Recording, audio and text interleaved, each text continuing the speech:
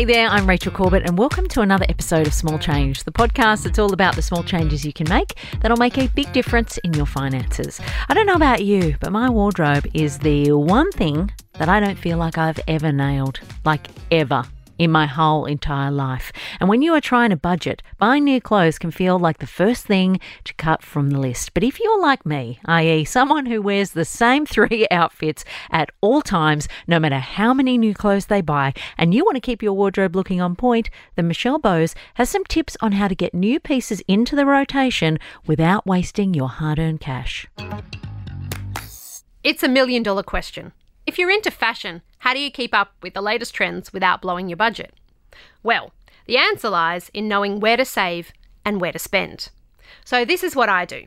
When it comes to on-trend fashion items that may only be around for a few months, like those oversized striped pajama shirts everyone is wearing right now, or like a puff sleeve dress, I'll buy a cheaper brand to save money. But for classic pieces that I know I'm going to wear for years, like black work pants or that little black dress, I'll spend more on something that's good quality and will last, and that'll save me money in the long run. The only catch to this is to be aware of the environmental impact of throwaway fashion. So, limit yourself to 3 items per season, which I know will save you money, have you looking on point, and keep your eco-credentials in check.